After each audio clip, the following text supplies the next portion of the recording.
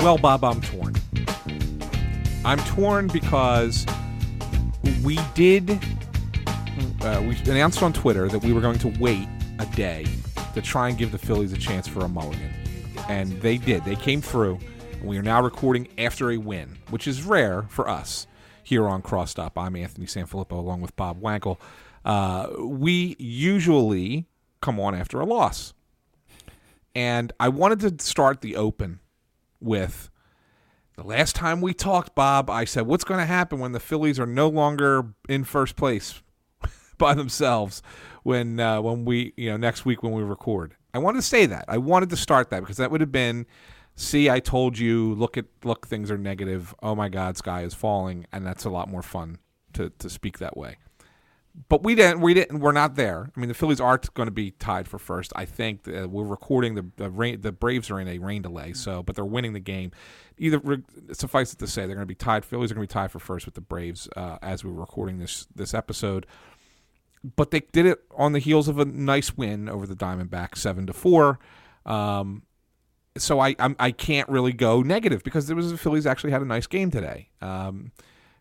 So I'm kind of torn with where to go with this team, Bob, because you can go in so many different directions with the Phillies right now.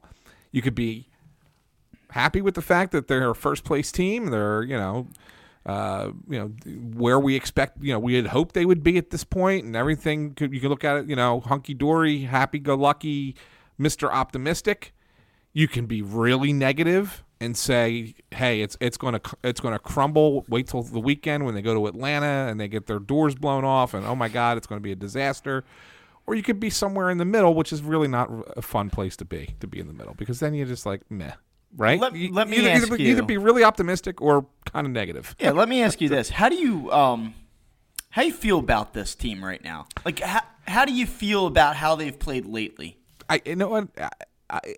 They frustrate me. They just do. And the funny thing is that, and this has really zero to do with anything with as far as the way that they're playing. But I read a story on NBC Sports Philly today, and they did it.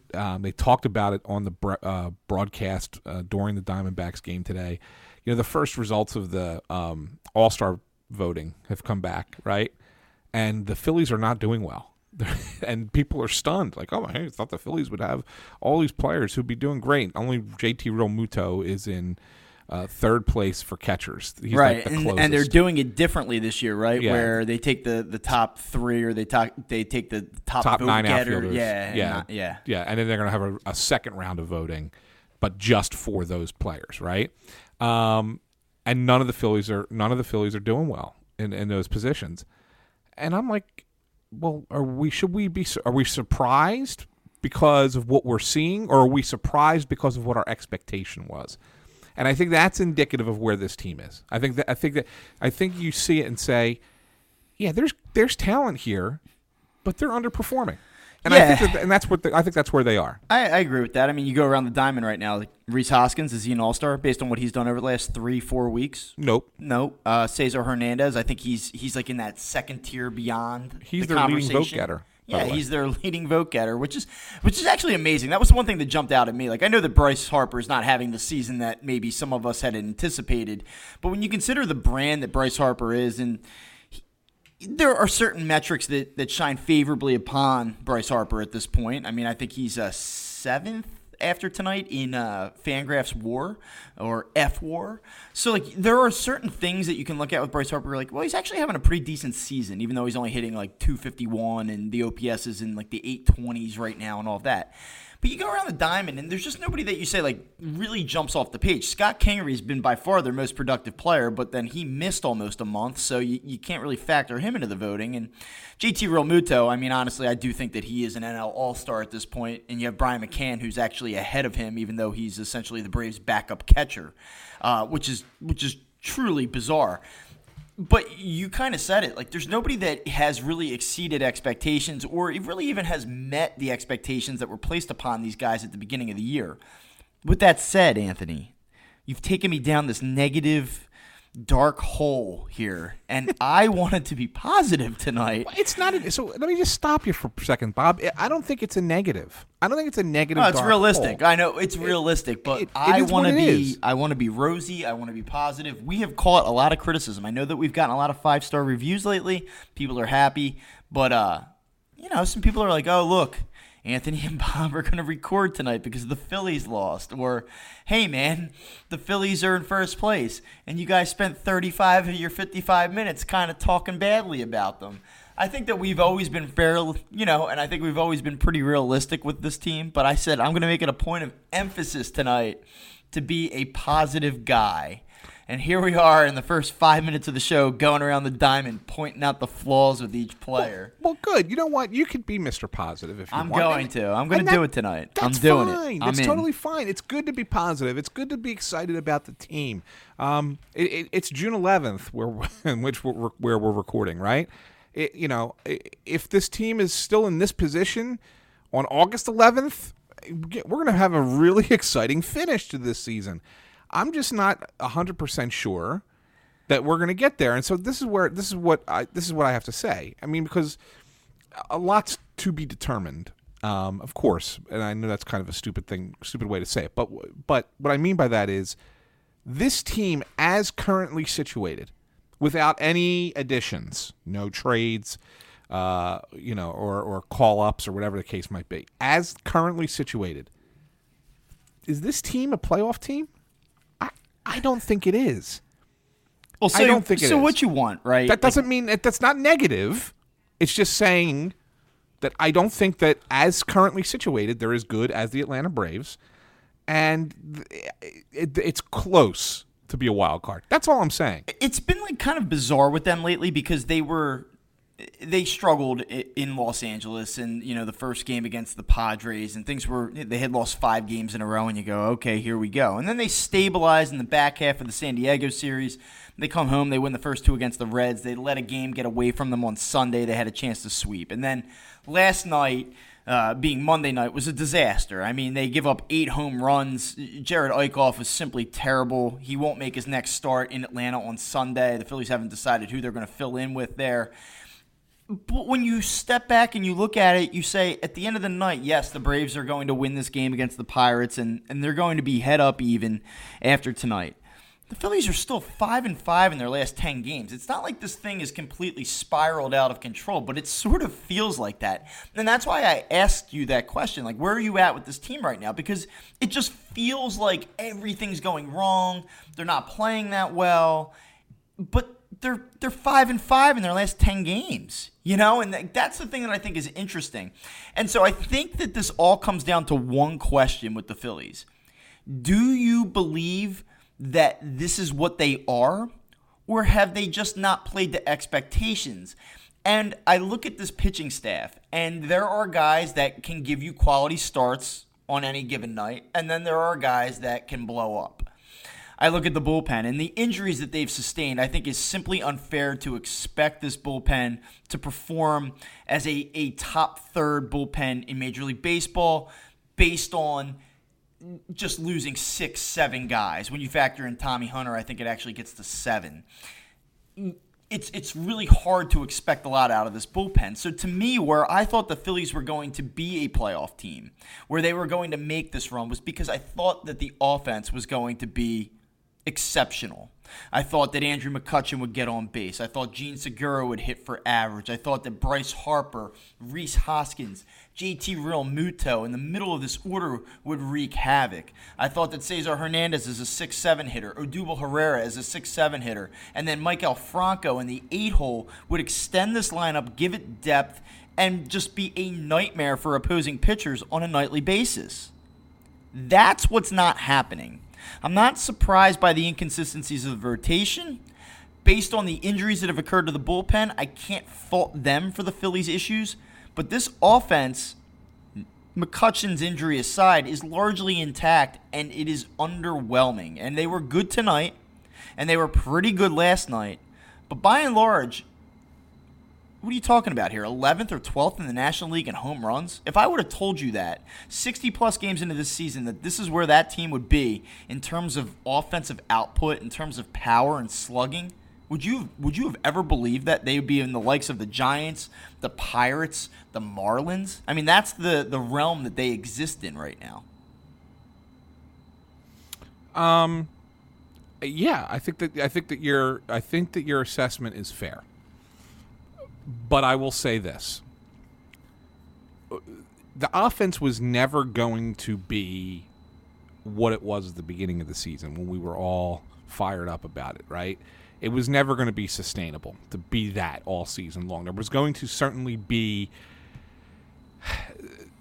a slide, right? There was going to be a valley to this. To that, if that was a peak, then there was going to be a valley, and there was going to be a series of them because the way that the offense is constructed, it is an offense that is explosive and can put up big numbers at any given time, but at the same time could just as easily, because there isn't other than really Segura.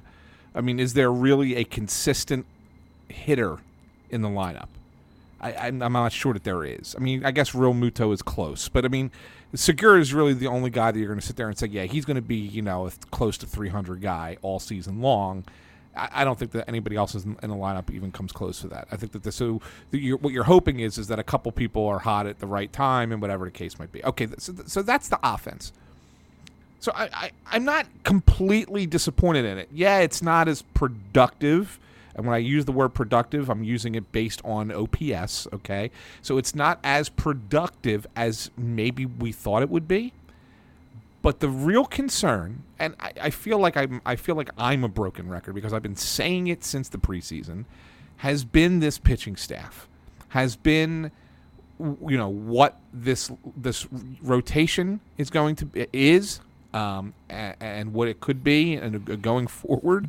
And the bullpen, I know they've had, I guess Ranger Suarez became the 20th guy to throw relief inning for the Phillies in the blowout. And some glorious innings they were. Yeah, I mean, so he became the 20th pitcher. So I get it, right? There's a lot of upheaval there. But I didn't particularly love the bullpen to begin with. Yeah, it would be better if they were healthy.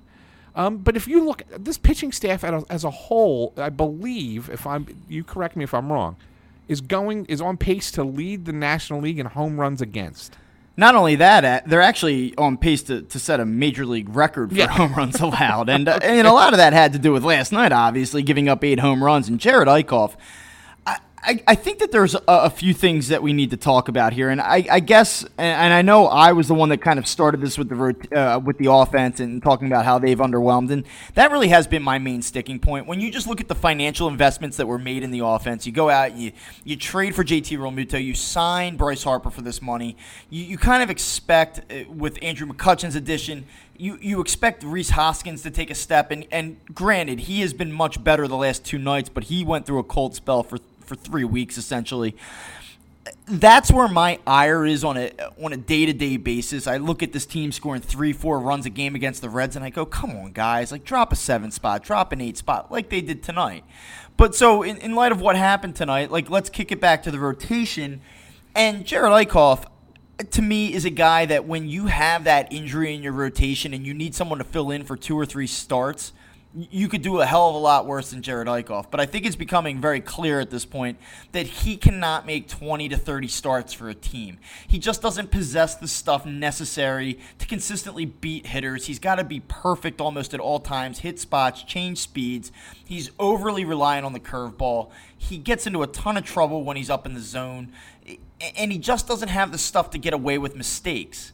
And he got buried last night. And I think the Phillies realize that at this point. I think that the Phillies know as they go along here and we get into July, August, September, they know that Jared Eichhoff's not an option in this rotation. So now you're 1 starter short because Cole Irvin's not that guy either, even if he makes the start on Sunday against the Braves. So you're already 1 starter short. So now let's work backwards. Jake Arrieta, how'd you feel about him tonight? I thought he was okay. He also came within 2 feet of a fly ball in the 5th inning, giving up a game-tying 3-run homer when it was 6-3. So, to me, again, he he wasn't very good tonight. No, 4 walks, 5 hits. Jay Bruce saved his ass a little bit too with that sliding catch. There would have been 2 more runs there. Yeah, and I got to say, Jay Bruce's defense has been much better in left field than I had anticipated. I thought, not to say that it's going to last, but you want to talk about a positive? He's played a really good left field, all things considered, here for this team so far. Yeah, he has. I don't know if his range is great. I think but he gets to the ball. He's made some plays that other guys may not make. You know, even if he makes it look a little bit more difficult than it might need to be. Yeah. But that's okay. And that's not why he's in the line. Yeah, so then you see Jake Arrieta, though, and you go, okay, like I guess. I mean, is Jake Arrieta starting a playoff game for this team right now? Well, I mean, probably. You're only because you don't really have, in today's baseball, pitchers that are throwing 3 games in a playoff, starting at least 3 games in a playoff series. So you got to have 4 guys to pitch, right? Nola's been inconsistent, but he's still your best guy. I guess Eflin's, proven that he can be a guy that you can rely on most of the time. But I still think Arrieta's probably ahead of Pivetta, although Pivetta, with the last couple starts, has been great. But on the whole, you probably still put Arrieta ahead of Pivetta. Yeah, if you're going to say who's going to start 2 games in a playoff and who's going to start 1, it's probably Arrieta. And then Pivetta 4th. Right. And so now, like, the concern is this. You can deal with the uncertainty of a guy like Jared Eichhoff or even really just the fact that he's not that good. And you can, I guess, deal with the uncertainty of Jake Arrieta if Aaron Nola is a bona fide stud. And now we're 13, 14 starts into the season, and he still hasn't proven that he's that guy that he was last year, and I keep waiting for it. And I thought against the Reds on Sunday, he was decent, and he was rolling for a while in the middle innings of that game, 3rd, 4th, 5th innings. He was just cruising right along. But then he gets into that spot. He reaches 100 pitches, and then he's facing a 226 hitter, 2 outs, a guy on first base, and you go, okay, here's your chance to kind of reset, get out of this inning. Phillies are going to get the brooms out, sweep the Reds. And what's he do? He throws 4 balls in a row, completely out of the zone with absolutely nothing on them. Forces Gabe Kapler's hand. He decides to go to Jose Alvarez, who, by the way, leading up to that point, had like an 0.75 ERA in the month prior to that appearance. And he says he's going to be the guy that gets us out of this. So then they bring up Nick Senzel as a pinch hitter. He hits a weak ground ball. Infield single, bases loaded. Joey Votto flares one out into center field. Phillies, at that point, that's it. The Phillies blow the lead. They lose the game. To me, people were critical of Gabe Kapler, and I really wanted to talk to you about this. People were critical of Gabe Kapler after the game for going to Alvarez there. That it should have been Aaron Nola. You got to trust your ace in that spot. I don't care if he's at 104 pitches or not. You got to bear down. My thing is, like, Aaron Nola hasn't earned that trust this season. Yeah, I wouldn't. I don't kill Gabe there. I mean, and like if Aaron Nola's going to be the guy that hammers the door shut and like steps on their throat, so to speak, you got to do it the batter before. Yeah, I'm not throw 4 non-competitive pitches outside the strike zone. And like that's where I'm getting tired of Aaron Nola. Like that's where it's like, come on, dude. Like it's time to go now. We're almost halfway through the season here. I'm more likely to criticize the manager if the pitcher is pitching well and he gets pulled arbitrarily because they reach some, made up number where they're definitely not going to be successful beyond a certain pitch count, which I have a hard time with. I don't like that. That's baseball in general. That's not just the Phillies. But, like, if Aaron Nola had gotten a guy, let's say that, the guy reached base on an error or something like that or whatever, but he had still been throwing really good competitive pitches, and then they yank him, and it's like, well, wait a second, man. He's had a really, really good game, and, that wasn't his fault that what just happened. A little, there's a wild throw or something like that. I mean, then I question it a little bit more. But I'm okay with pulling Nola there at 104 pitches because he looked like he was starting to lose it.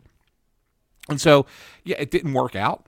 But I'm not. You can't kill the manager for that. I don't think so anyway. I'm one of the first people who will point out when the manager makes a mistake with changing pitchers or whatever the case might be. But I'll tell you right now, that's not one of them. And I think it just kind of. I think that there's just this mentality when people watch the Phillies now, and I think I might have said this last week or the 2 weeks ago. I feel like that there's this mentality. It's almost like people are watching each individual baseball game like it's an Eagles game or like it's a football in a vacuum. game. Yeah, like everyone is just so all in and like, well, Aaron Nola is your guy, and like he's got to finish that inning. Like, no, he doesn't. Like, if you've been watching this team this season and you watch where Aaron Nola's been all year, the guy's got an ERA in the mid-4s, and I know he was pretty crisp for a while on Sunday, and he was good his last time out before that, but it was very obvious at that point in the game that like it was over. He was done at that point, and like I just think that people. I think that people are being a little bit unfair when they look at the expectations of what this manager should do. The thing that kills me, and I think that this is my thesis tonight, like when I came in, I said, what's the thing that I want to establish in this episode? It's that the Phillies are in first place, and there are some things that you have to like about them, but there are a lot of things that aren't going correctly. And I don't know if that's a positive or a negative. Like, you can look at the Phillies and say, like, hey, listen, they're 9 games above 500 right now, and they're tied for first place, despite the fact that their bullpen is just absolutely tattered, despite the fact that Jake Arrieta is underperforming, despite the fact that Aaron Nola is underperforming, despite the fact that multiple guys in this lineup are underperforming. But at some point, when you reach the 60, 70 game mark, these guys are underperforming, and you have a ton of injuries. Are you going to be able to recover from that? So is it like glass half full, glass half empty? How should we look at this team? Well, I think that where I will agree with you is that I think that the focus in this city, when you want to look at things from a negative perspective with this team, the focus has been in the wrong places. There's no reason to sit there and want to blame the manager for not pulling Gene Segura, for not running out of pop-up. There's no reason to sit there and blame the manager for Aaron Nola, being pulled out after a walk at 104 pitches, and then they blow the game. See, you shouldn't have taken him out. We're really focusing on the wrong things. There are things wrong with the Phillies. There are things wrong sometimes with the way the game is managed. There are things wrong sometimes with a Philadelphia Phillies philosophy that comes from above Gabe Kapler. But those things are glossed over a little bit more to identify these, trigger points for fans and maybe for talk radio. And I think that's the real problems get lost in the shuffle there. This all started, we were saying, well, you're a little underwhelmed with the offense. Yet they're scoring runs above the league average. So how much more? Should they be scoring a few more? Yeah, probably. But they're still scoring more runs than the league average. And the league average is, I think, 4.7, and the Phillies are at 4.9. So, they're better than the league average. That's good. The pitching is not as good. The league average whip, I think, is 1.32, and the Phillies are 1.38. So that's below average, okay? So really, if we want to sit there and say where the problem is, it sits in the pitching staff right now. And why are the bullpen, you said, is in tatters. Well, why is it in tatters, okay? How is that bullpen managed? Not necessarily in game. Do you think that the management of the bullpen by Gabe Kapler is directly related to the amount of injuries they've had to this point? I think that they're not completely. I don't think completely. I think some of it's bad luck, but I also think that some of it is related to, and I won't just blame Gabe, I will blame the organizational philosophy. Gabe's part of it, but the philosophy of how to use bullpens and how to get that. How many times guys get up and sit back down and get them hot again, and then we might bring them in now. Oh no, we're going to bring them in. Let's rush them through. We heard the whole thing with Neshek. Let's rush him in after he's only thrown 3 pitches. Things happen with this bullpen, and things happen with the way this pitching staff is managed that should not happen. And I think those are the true criticisms that should be given, that we should be hearing, that we don't hear, Well, because we don't hear them because we're focused on hustle and who's running to first base. Exactly. But I'll give you another example. We talked about Pavetta's start against the Dodgers, where he got, we sat there and said, was he pulled too early? Probably was pulled too early. And the reaction to that, because there was a lot of criticism. And I thought that was a valid criticism. Sometimes the fans do get it right. I thought that was a valid criticism. The reaction to that was, well, we're going to leave him in the next time out, and he pitches a complete game. And it almost makes it seem like, see, you were right, blah blah blah. And the Phillies didn't need to. I mean, it worked. It was fine. It was great. He got a complete game. But they overcompensate. And I think there was something that we talked about off air. He was awesome on Saturday. I will say. He was great. And let me just say this. I was there Saturday. I was in attendance, watched from the press box, did the whole thing. Second inning, the fastball just had like this late explosiveness to it coming across the plate. And I looked over at the guy next to me, and I just said, he's going 8 today. Like, that's what I had said to him. I didn't think he was, I didn't say complete game or anything. I said, he's got 8 in him today. Like, this is impressive. Like, this is what we thought he was going to be. I was not shocked by the game that he had on Saturday based on his first 15, 20 pitches in that game. I mean, he was electric. Well, and that's great. And that's awesome. And he probably deserved to go the complete game, and that's excellent. That's actually not necessarily a bad thing. I'm not criticizing them for keeping him in. But I think the fact that he went a complete game was certainly reactionary. And so this is something that I think you brought up to me off before we started recording, was how the Phillies kind of react to certain things. And I know you wanted to point it out from the hustle end of things with Bryce Harper stealing home and Rhys Hoskins today coming home and almost getting thrown out after an overthrow from the outfield, and silly responses to this whole big fervor that they don't hustle as a team.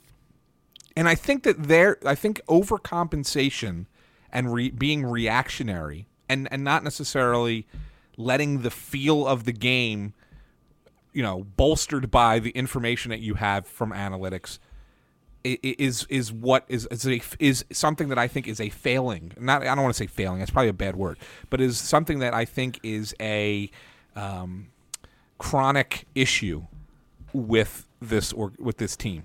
So you think that Nick Pavetta's complete game was a product or symptomatic of the fact that they may have removed him too early in Los Angeles? Yes. Okay, so to elaborate on the point that I guess we had spoken about before we went on air, you go back to Sunday's game and you have Rhys Hoskins and he hits the pop-up, and I will tell you that everybody in attendance, all 40,000 plus people, thought that was going to be a foul pop-up when he hit the ball. It drifts back into fair territory. He does not run it hard out of the box. He does kind of scurry down the first baseline. He's safe, run scores. Bryce Harper, had he taken off immediately upon Hoskins' contact, would have probably been able to do a somersault and been in the dugout, and it would have been 2-0 Phillies, right? Or whatever the score was at the point. They would have had 2 runs across.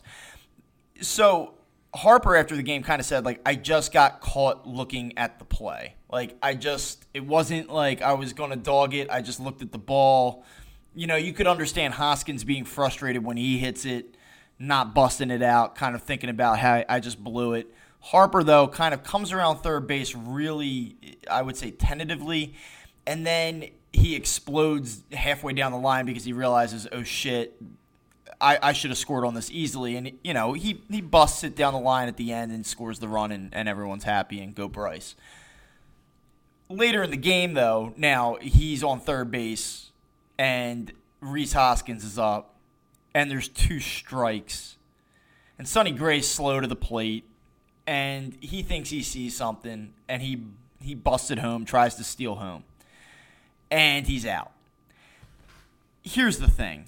It's a ridiculous play with 2 strikes. It's especially ridiculous because the hitter didn't know that Harper was going to do this. So if he reacts to the pitch and swings, he could conceivably kill Bryce Harper in that situation. I mean, he could have ended Bryce Harper at that point with 2 strikes. Right. Yeah. But the whole thing was, he knew. He was acutely aware of the fact that he didn't score when he should have scored easily on that ball. Yep. And so he tries to overcompensate for it. And we saw the same thing tonight, right? So JT Realmuto comes up with Rhys Hoskins on first base, and ball goes down into the corner. Who is it? Was it Peralta? David Peralta. David Peralta gets the ball out of the corner, misses the cutoff man, which was the shortstop. It trickles by the third baseman. Rhys Hoskins is standing flat-footed on third base, sees the ball miss both cutoff men, and he thinks to himself, like, oh, okay, I might have a hustle play here where I can make a run out of nothing. Well, the first baseman's trailing, gets the ball. Hoskins should be out by 10 feet at the plate, but he makes a horrendous throw. Overthrows the catcher. Hoskins scores. We all clap and cheer and say, like, that's Philadelphia. That's grit. That's hustle. That was a fucking terrible play. Exactly. Was that our first crossed up F word? I don't know. I mean, that was a horrendous job of base running by Rhys Hoskins there. It wasn't heart. It wasn't grit. It was stupid. And no one's going to say anything about it, Bob, until you said it. But you're 100% correct. I mean, it was just terrible. You're was terrible, right. and I think it was probably in direct relation to the fact that he didn't bust it out of the box on Sunday. Yes, this is what I'm saying. If you want to really break it down, there are problems that are inherent that exist with this organization, with this team, that aren't talked about. But what is talked about is so overblown that it's creating more issues. I really believe that. The story isn't the hustle. It's the fact that there's like this like insecurity and inconsistency of like, what are we doing out here? Like, there's no like. Sometimes I think you just have to say, like, we made a mistake. We don't need to overcompensate for the mistake. Like, let's move on. Can I give you another one? It seems like it'd be like this insecurity almost. Can I give you another one that no one will even discuss from tonight's game? No one will even bring it up. But I'm not going to criticize Scott Kingery. He's been great. But there was a ball that was hit in the center field, right center field. Okay, and all you keep hearing, the Phillies need a center fielder. They don't have anybody who can play center field. Scott Kingery's not a center fielder. Blah blah blah. So that's the conversation. So there's a ball that's hit out there. He has no prayer of catching it, and he catches himself halfway between diving and trying to stay on his feet and just falls flat on his damn face. The ball gets past him and 2 runs score. And I wonder if he just runs to a spot and lets it be a single. You give up one run. It's 4-1 and there's a runner on third base. Sure. Right, so an extra run gets in. It's not an error, whatever. But again, it's one of those. Well, it's like you got to try hard. You got to bust it. You got to prove that you belong out here. And like I can appreciate that from Scott Kingery's point of view. Like, you are out there. You want to prove that you're able to handle it. You want to make the exciting play. You'd already hit a 3-run homer earlier in the game. He's probably feeling it a little bit. Like, I'm going to really show him now. Yeah. Like, from the mindset of a player, especially a young player, particularly one that has almost zero experience playing center field, and certainly in Major League Baseball, I can't kill Scott Kingery for that. But it was a terrible decision, and that's what you get when you have a second baseman playing center field. And to Scott Kingery's credit, he made actually a couple decent plays tonight too out there, but that certainly was not one of them. It's fun. It's just like it's so funny. I got to share this with you though. I'm watching the game with my folks, and my mother doesn't know the first thing about what the hell's going on. She asks 700 questions every game, and 699 of them are stupid. She asks my. Does she listen to the show? No. My mother doesn't know what the first thing about a podcast. But she asks my dad because she's like, "Oh, Kingery's in the outfield. What's he doing out there? I thought he was in. Wasn't he at third base the last time? Blah blah blah." So whatever. And then she said they played shortstop last year. And she's like, shortstop, third base, center field. What's his best position? And my father goes, second base. So bluntly, and and you laugh, but it's kind of the truth that here's a guy who's really been, probably the most positive story of the year in my mind for the Phillies. He's been outstanding. Okay. And he's still not playing his natural position. He's yet to really. He played it a little bit last year, but he's yet to really play his natural position. I honestly give him credit, and I think there was a theory out there last year that the inability to be able to go out every day and play the same spot defensively had an impact on his offense. And I don't know if that's true or not. I really don't. I think there were other factors at play that were probably more prominent in his struggles, but despite the fact that he's still not in his natural position and he's still kind of bouncing around, he's at center, he's at third, back out to center. For him to have this type of offensive production right now is remarkable. And I think it actually speaks a lot to Scott Kingery's character or his resolve almost. When you consider the year that he had last year, it would be very easy for doubt to creep in and kind of let this thing snowball and almost say, like, okay, maybe I'm not the player I thought I was, and maybe I'm not the player that other people thought I was going to be. And then you kind of put him in this difficult situation yet again in year 2, but he's responded favorably to it. And he misses almost a month with the injury, and then he still comes back, and he's been just as productive. I mean, he's picked up right where he left off. I think that says a lot about Scott Kingery. I mean, he really has been, of all the things that have gone well this year, he's definitely been the brightest spot of all, for sure. Yeah. Makes me feel smart. Yeah. Well, I do kind of feel good about the fact that we spent episode after episode last year saying, like, I think he's a good player. That was one thing we didn't do. We never crushed Scott Kingery. We were always pretty fair to him. No, but I mean from the beginning of the season. Oh, yeah, you were all over, yeah. Well, that's kind of... Stick your neck out predictions. Stick my neck out prediction with Scott Kingery was going to be a vital part of the offense this year. And I felt good about, Hector Neris. Yeah, so, exactly. There was another one I had in there that wasn't so good, but we don't need to talk about that. But we've all had bad ones. Yes. So it's interesting, right? I mean, here we are. Okay, like they have one more game against the Diamondbacks before a day off, and then there's going to be 7 games in a row that are going to be. It's going to leave us. By the time we're recording next week, we're either going to be. There's going to be one of two extremes. We're either going to be pie in the sky, or we're going to be completely frigging miserable with this team because they got a huge series this weekend in Atlanta against the Braves, kind of a battle for first place, and then 4 in Washington against the Nationals, who are finally playing like the lineup that we thought the Nationals would be at the beginning of the season.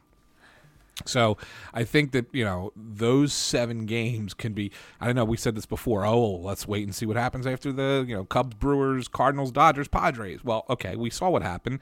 They let the Braves catch them. Yeah, they let the Braves catch them, but they held their own. See, when you say, I know you said earlier in the show, they're 5-5 in their last 10 games.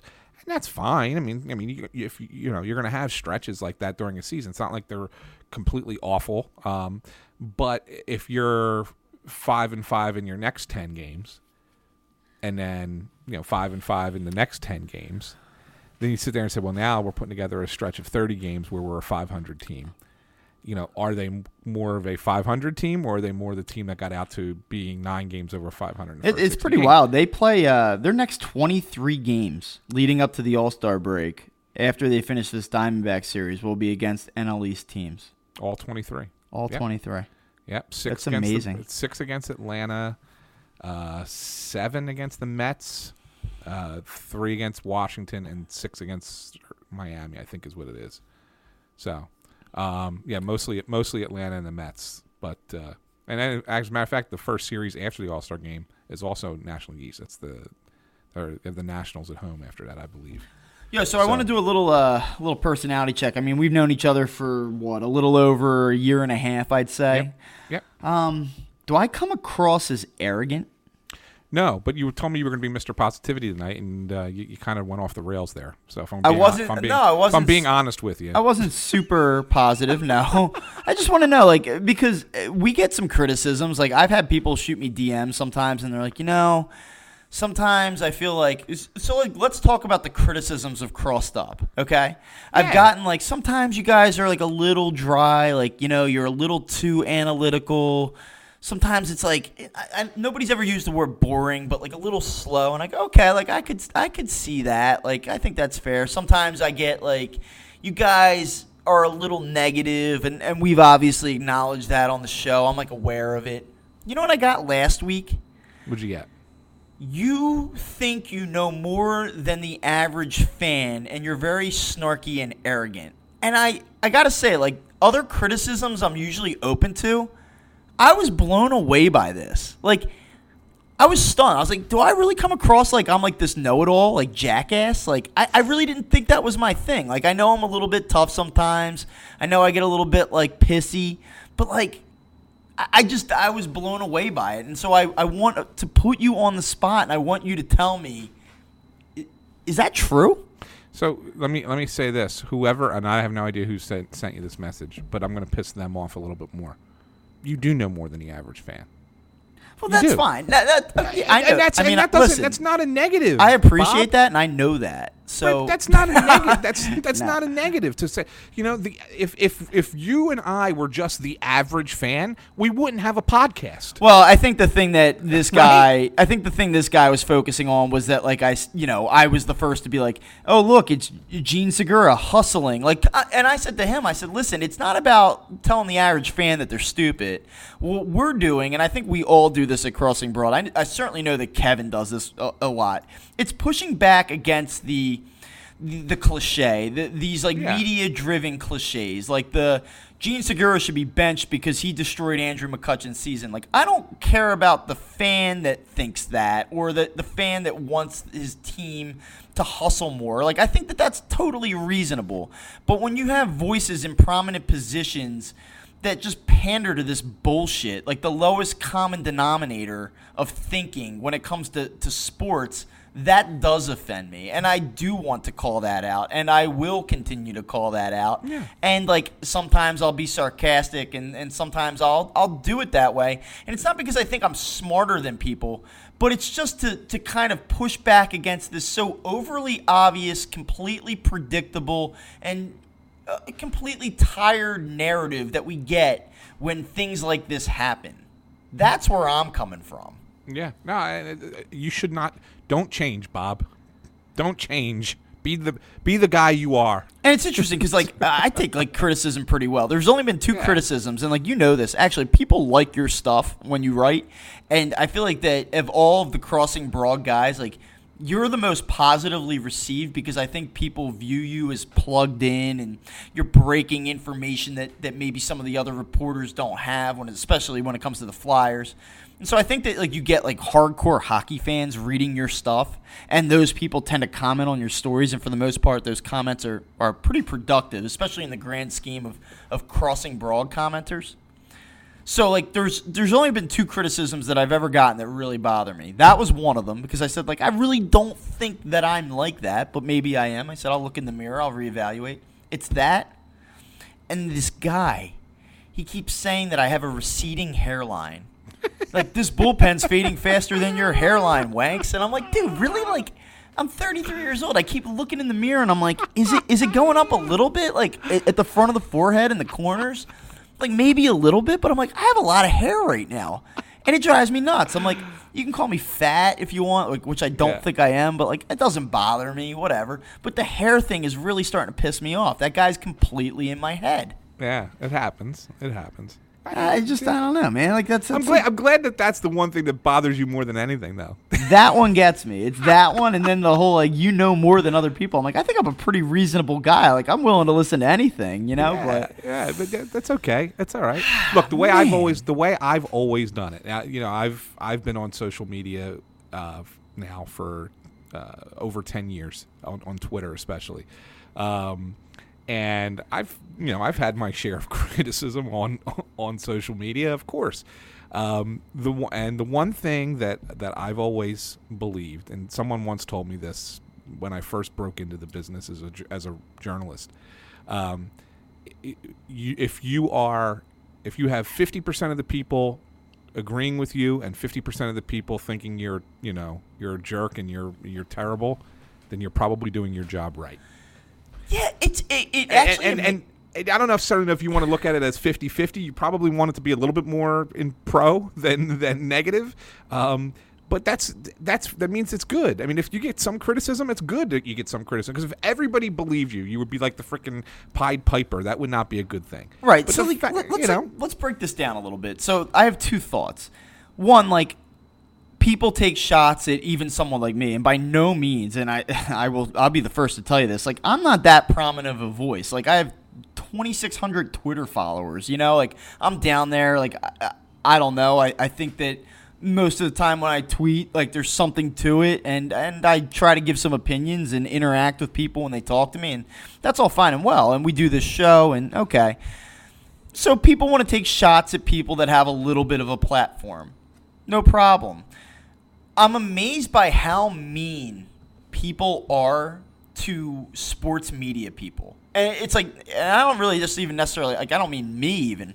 Like, when you look at, like, how people talk to Kyle Scott Or when you look at, like, when John Clark posts something on Twitter, like, the comments directed at John Clark, like, they're mean. They're, like, needlessly mean, unnecessarily mean. Les Bowen will tweet something about the Eagles, and they'll be like, you know, go yell at a cloud, old man. And you're like, what the like, why are these people so angry at these reporters and these personalities? And I will say this, I found myself doing it a little bit with Angelo, right? So, like, Angelo Cataldi, like, I want to get this on the record because I don't know that we've ever specifically had this conversation on air, but I will tell you this. I think that Angelo Cataldi is one of the smartest people in this business. I think he knows exactly what he's doing. He's been ultra successful for multiple decades, and he deserves a ton of credit for that. But I find myself, like, the other day, right, like, the Hoskins pop-up happens, and I tweeted something along the lines of, like, great, just when we thought that the Hustle and Gene Segura talk would die, we have now more fodder for Angelo Cataldi. And, like, I added him. And, like, I wasn't being a dick. I wasn't really taking a shot. But I'm like, this is so right up his alley. It's so completely predictable to what he's going to do. And sure enough, he did it. And, like, I felt like I was being a little bit of a jerk by taking that shot, like, by making that tweet. And then everybody jumps in and they're like, he needs to retire. Like, he sucks. He's an idiot. He's a moron. And, like, people just go on these personal attacks. And I just think it's really interesting, like, how the common person, the common social media user can be so nasty over sports opinions. And you've been doing this a hell of a lot longer than I have, so I'd be kind of curious, more or less, to get your opinion on that. It's worse now than it's ever been, and there's no doubt in my mind. And I think a lot of it has to do with just the overall distrust of media, right? In general, and I think that part of the philosophy is. And I don't think anybody really thinks this, but I think that this is like a group think. This is a group thought mentality. I think that the idea is that we're just going to shout down anyone and everyone who is a quote-unquote member of the media, and the ones that can, make their way through all of our landmines and come out on the other side unscathed are the ones that we'll trust the most. I really believe that. I really think that that's kind of how society projects the media, and so therefore those of us who can navigate our way through will be the ones that people go, oh, okay, well then, even though he's been criticized, he's still doing it and he's still doing his job, and okay, I can trust that guy. So, like, I kind of think that that's how it is, and then I don't. It's is it fair? No, but I think that that's society today, Bob, and it sucks. But that's the way and I'm it sure is. that you have dozens of examples where you could probably refer to personal experience, and we see how mean people are to athletes online. I mean, you know this, but I'll give you the example. I guess the thing that got me thinking about this specifically was something that happened on Twitter, and it wasn't public. So Gabe Kapler removes Aaron Nola, and we had talked about this earlier in the show. He gets to 104 pitches. There's 2 men on. Jose Alvarez had been really good. After the game, he was obviously asked about it. I was in the room. He gives his explanation, Gabe, and I was comfortable with the explanation. I agreed with him. I prior to him even explaining it, I thought it was the right thing to do. He sort of walked through his thought process on why he removed Aaron Nola. A lot of people thought that Aaron Nola should have stayed in the game. That's fine. I had written a story after the fact on Sunday. I kind of said, I blame Nola more than I blame Gabe Kapler. And like I said on the show a couple minutes ago, I got a direct message from a guy who doesn't follow me but often interacts with me on Twitter. And sometimes he's polite and sometimes he's mean and whatever. I don't care. He says, I can't believe, and I'll read this to you. I'll pull it up because I want to make sure that I'm accurate. I can't believe how much you're always on Gabe Kapler's dick. No matter what this guy does, no matter how bleeping bad he is, you're there to support him. It's bleeping pathetic. I got to tell you, man, I just thought he made the right move. And, you don't have to agree with that. You could think that Aaron Nola should have stayed in the game and thrown his 105th pitch. And, Joey Votto didn't have good numbers against Aaron Nola. So once it got past Senzel or whoever they were going to send to the plate, it would have been Nola Votto at 109 pitches. If you thought that the right thing to do there was to leave him in, fine. But, that's an ultra-aggressive message to somebody who just happened to give his take on a 50-50 call. And I look at what happens to like the Jeff McLeans of the world, especially when they report negative things, and it's like I feel like this is like kind of crazy. I feel like we're in this territory where we're just like, I think people got to start like taking a deep breath and checking themselves a little bit. Like, so what you're experiencing there, Bob, is you've now run into, and you'll run into many of these, and I'm sure this is not much of a surprise for you, but I'll put it out there just for the benefit of the listeners. There are fans who are absolutely 100% convinced of something, and in this instance, it's that Gabe Kapler is a terrible manager and will never succeed, and that no matter what anyone says about him that could be deemed as positive, you will then suffer the ire of them because, oh my God, how stupid are you? Don't you realize that he's the biggest problem that the Phillies have right now? Yeah. And that's it. And that's kind of what you face. And so what they do is they try to bully you into changing your opinion about Gabe Kapler in this instance. It could be about anybody, right? But this is no different than when you had the idiots who said the Eagles should keep Nick Foles and trade Carson Wentz. I mean, it's the same concept, right? It's like, are you really serious about this? I mean, that's kind of stupid. It's all the people who want to, fire a coach too soon, or who want to, trade a player because they're, they haven't won. I hear it in hockey all the time. We should trade Claude Giroux. He's never won anything. He's not a real winner. Yeah. Yeah. I mean, it's stupid. But these people, they exist everywhere. And no matter if you say something positive about someone they don't like, or that then they're going to let you know that you suck because you have that opinion in that particular moment about a player that they don't like. Yeah, and I know that like if you listen to this show, I think that I've been on the record. I've said it many times. Like I think that Gabe Kapler's a capable manager. I think that he's learning some things. I think he's not, he's certainly not perfect. I could give you an example of something very recently that I disagree with. Last night, Jared Eichhoff gives up a homer, makes it 5-3. After the Phillies climb out of the 3-0 deficit, Kapler decides to leave Eichhoff in the game. And the 5-3 deficit on a night where the ball's flying out of the stadium then turns into a 7-3 deficit. And at that point, I think the Phillies were sort of out of the game. I would have had Eichhoff out of the game after the 5-3 homer. It would have been his fourth of the night at that point, relatively early on in the game. I think it was the fourth inning.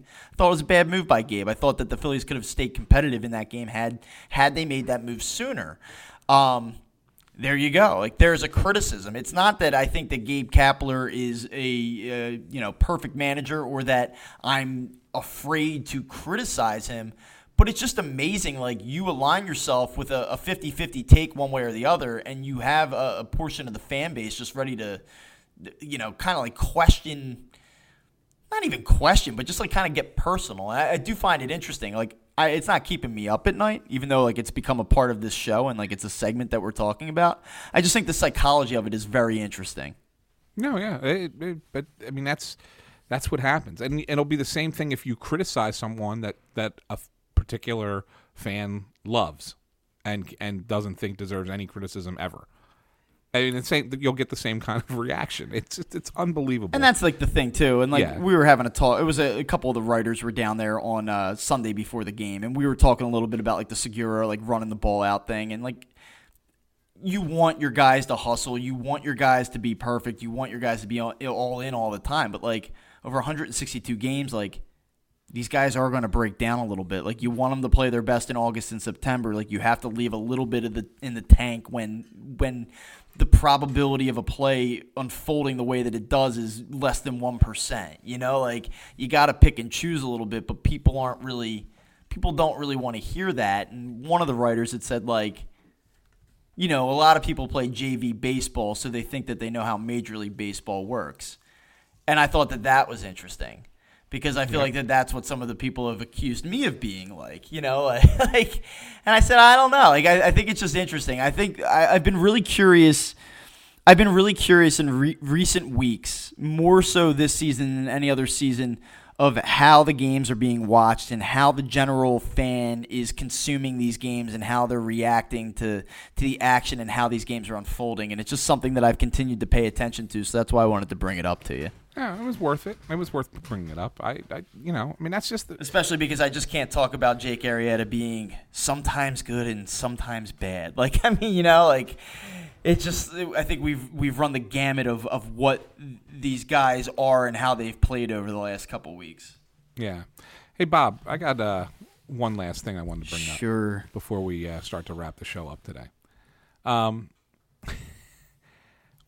Can you believe, if I would have said to you at the beginning of the season, it's back in spring training, that the guy who had a chance to get, that a guy, former Philly, would have a resurgence this year and help his team, who was expected to be a last-place team, stay in playoff contention, would you have bought into Hunter Pence at 36 years old, carrying the Texas Rangers?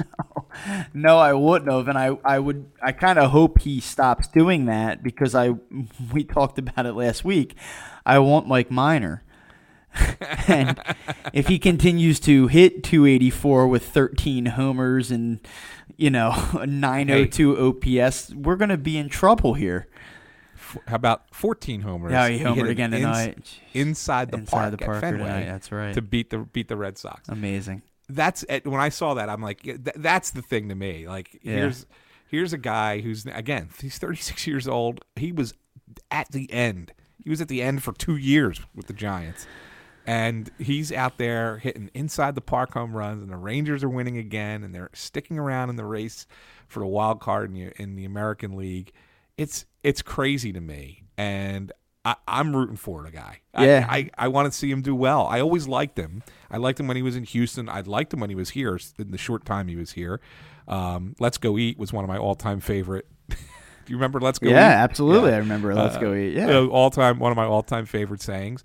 And then he was pretty good with the Giants when, as much as you didn't want to see the Giants win, the 2012 and 2014 World Series, he was a big part of that. He turned them around. They were down 0-2 in that series in 2012. He had that, and he called the team meeting and got let's have fun out there again. And all of a sudden they became a World Series champion. And then 2014 he was like, he had a pretty strong 2014 for them. And it's like, I always liked the guy, and then he just kind of fell off the table and should have retired.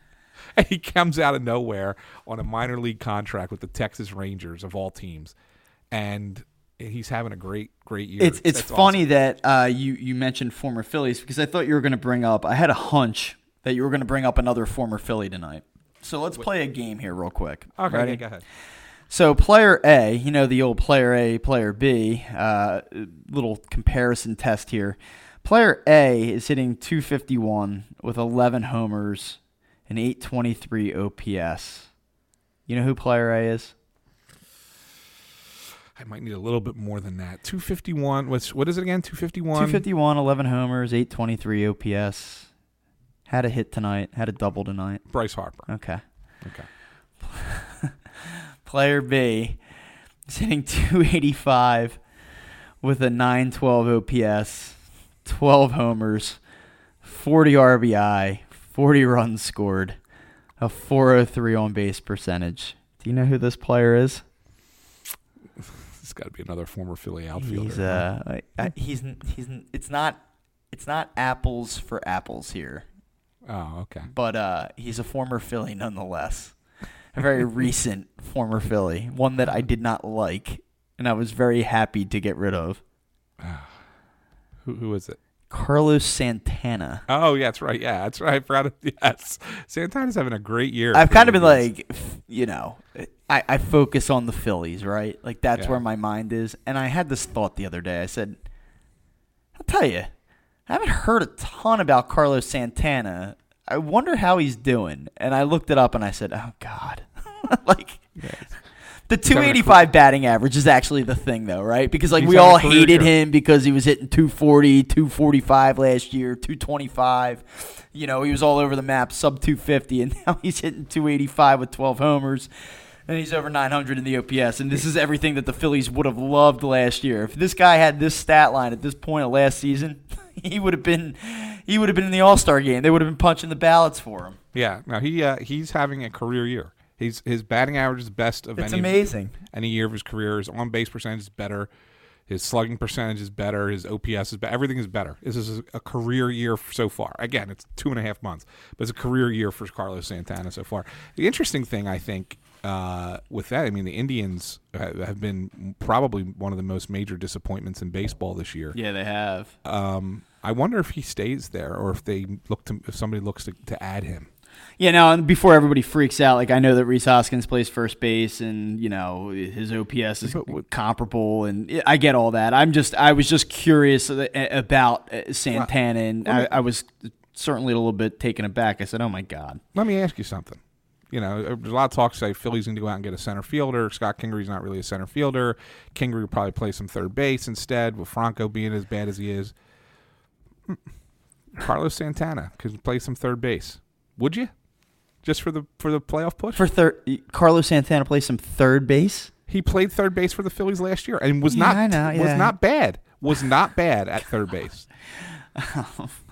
No. Look, you were bringing Jay Bruce. You were bringing Jay Bruce in to be a bench bat, right? I mean, that was the whole premise. I mean, now he's your everyday. So now we're going to do Carlos Santana and Jay Bruce on the left side of the defensive alignment. Well, I'm just saying, it doesn't have to be your everyday third baseman, but as a guy that, he could come in, he could be the bench bat, switch hitter off the bench. To answer your question, I mean, yes, you can make this argument, and that's all fine and well, and certainly if he was free, you could do that, but I think the biggest roadblock there is that Carlos Santana probably makes practical sense for many more teams than he would for the Phillies, thus his price is probably more than the Phillies should or would be willing to spend on your hypothetical. No. But a fun thought. He's only signed for one more year. Put your video games away. Carlos Santana's coming home, baby. So yeah, tomorrow what do we got? Phillies, D-backs. Phillies trying to win another series here, something that they've been excellent with. What is this, a 7:05 start tomorrow? Is that correct? Yeah, 7:05 start. Yeah. I believe we have Zach Eflin, staff ace Zach Eflin, with a 2.88 ERA, coming off a pretty decent start. You want to talk about a guy who's going to be an all-star? Yeah. He's been good, man.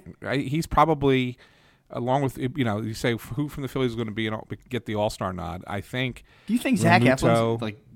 I think Real Muto is going to get. He's probably not going to get the vote because Wilson Contreras is having such a great year. And the Cubs fans will vote en masse, and he'll be your starting catcher. But I think that Real Muto will probably be a backup catcher on that All-Star team. Beyond that, who's the next best candidate for the Phillies?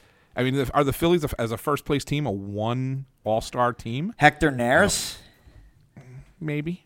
Perfect and save opportunities. Yeah, maybe Neris. But I think I literally think that it's Eflin's in that conversation. I think that Rhys Hoskins and Bryce Harper are both a 2-week hot stretch away from working themselves back into the conversation. I don't disagree with that. I think that you're right on par with that. But I mean, as of right today, if we cut off today's the deadline. Yeah, I think Eflin's got a shot. Yeah, and we got Merrill Kelly for the Diamondbacks. I'm not going to lie. I know he's a righty, and that's about all I know. He's been okay. 4.12 ERA, 7 innings in each of his last 2 starts, only 1 run allowed in each of those 2 starts, so he's been really good lately. Should be an interesting matchup. Phillies get this one tomorrow, though, and they go 4-2 on the homestand. I think you got to feel pretty good about that before they jump into this massive series against the Braves. That's going to be – we're going to learn something over the next week or so here. I don't think that they're – and one last thing on that, they said that, Eichhoff's not going to pitch Sunday. I don't know who's going to pitch Sunday. With the off day, Thursday, it would technically be Arrieta's day to pitch, right? I mean, he would have 4 days rest. He pitched tonight. Would you be more comfortable with Arrieta than throwing somebody that you're calling up from the minors against the Braves? I would. I'd rather Arrieta. Yeah, I would too. I think of 2 games specifically. Arrieta pitched the Sunday night game against the Braves when the Phillies swept them in the opening series, and he wasn't very good in that game. The final line was good. I think he only allowed 1 run in 6 innings, but he was in trouble in almost every inning of that game that night. And then I go back to him in late September towards the end of the season, and he got absolutely pummeled. I'm not even sure that he lasted 2 innings in that game. So Arrieta against the Braves is not a fantastic matchup, but I would still roll the dice with him over Cole Irvin or a bullpen game where Jose Alvarez is coming out in the first inning or something like that. Well, you know who started tonight for Lehigh Valley? Enyel De Los Santos. Yeah, he's kind of been like the forgotten guy here. I think at some point that he's going to be.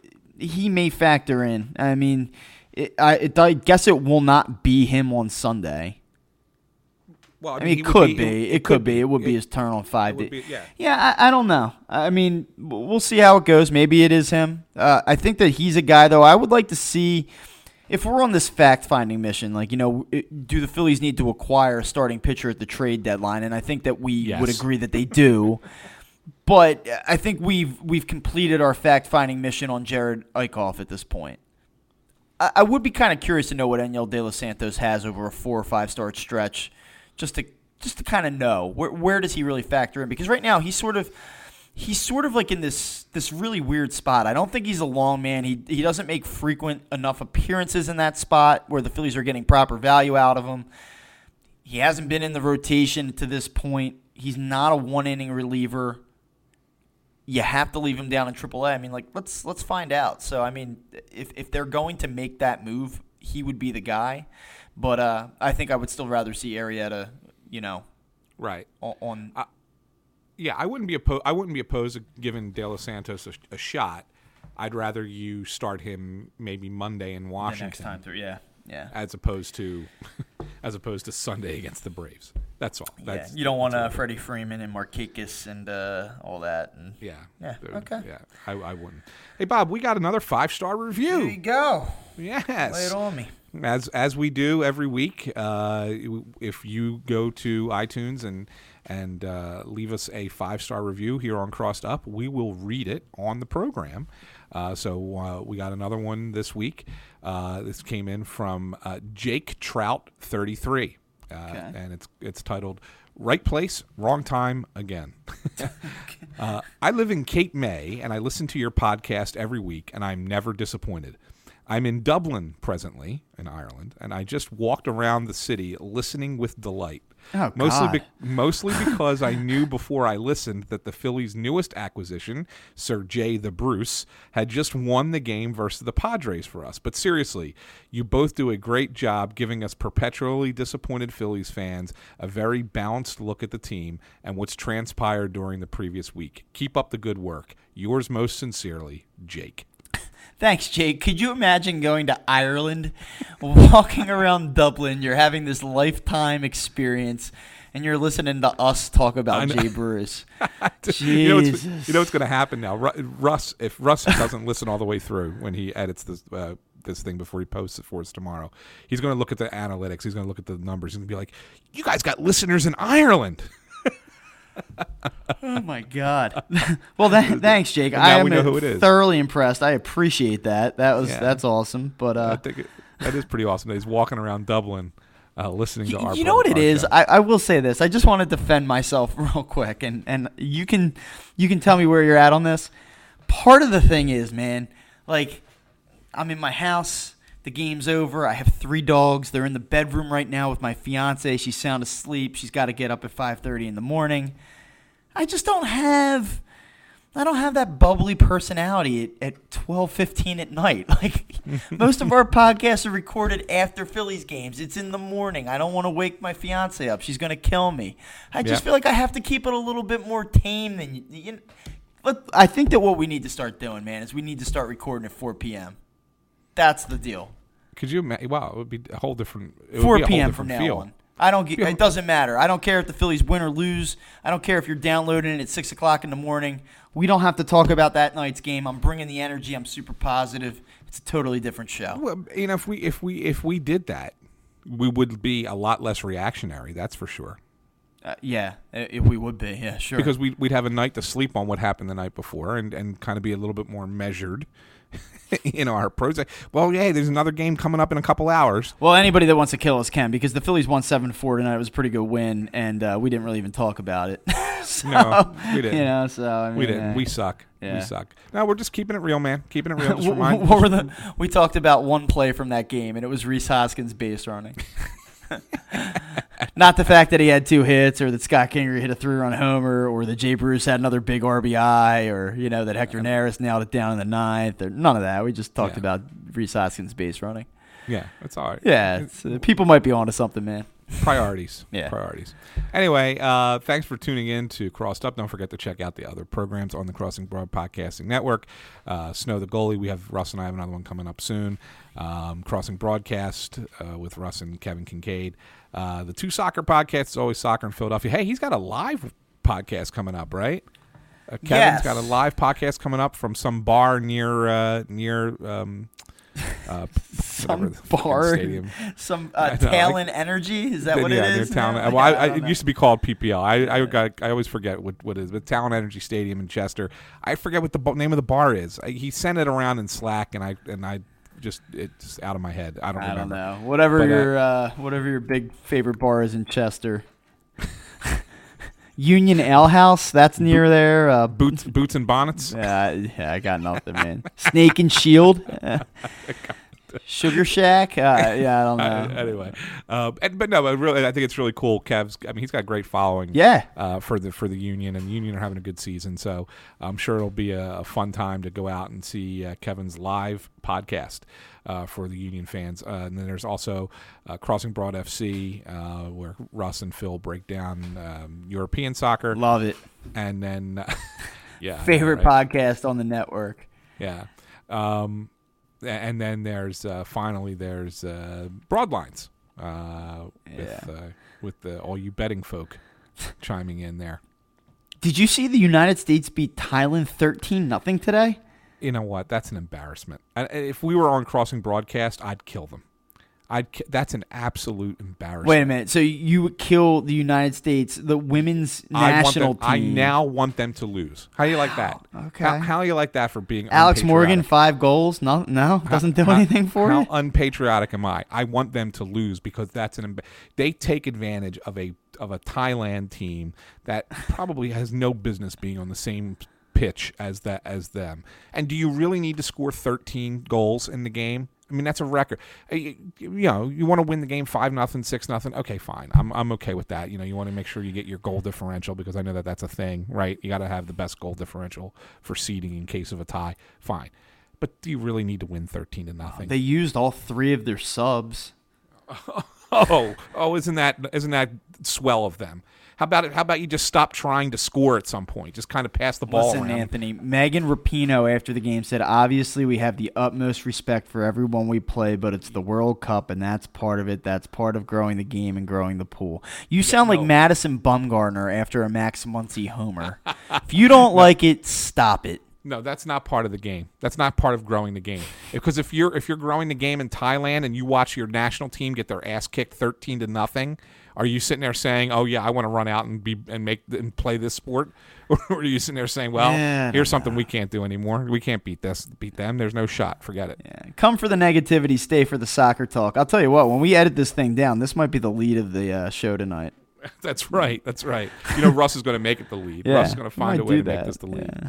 But anyway, so that's the rest of the Crossing Broad Podcasting Network. It's after Did the midnight. Diamondbacks hit too many homers when they hit 8 against the Phillies on Monday night? We didn't even talk about that. We didn't even talk about that being a record. Speaking of the number 13 in records, 13 home runs in a game between the Phillies and we didn't even get. I swear to God, I got home last night. I mean, I watched the game while I was out, and I got home and I was like, I gotta do a post on this because it's history.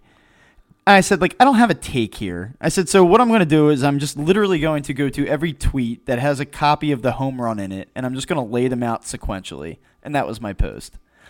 It was Jared Eichhoff gave up a bunch of home runs. He probably won't make his next start. This was not good. The Phillies lost. They're tied for first place. Here are all of the home runs. What else was there to say about that game last night? Nothing. That Ranger Suarez probably isn't cut to be the 5th starter. Yeah.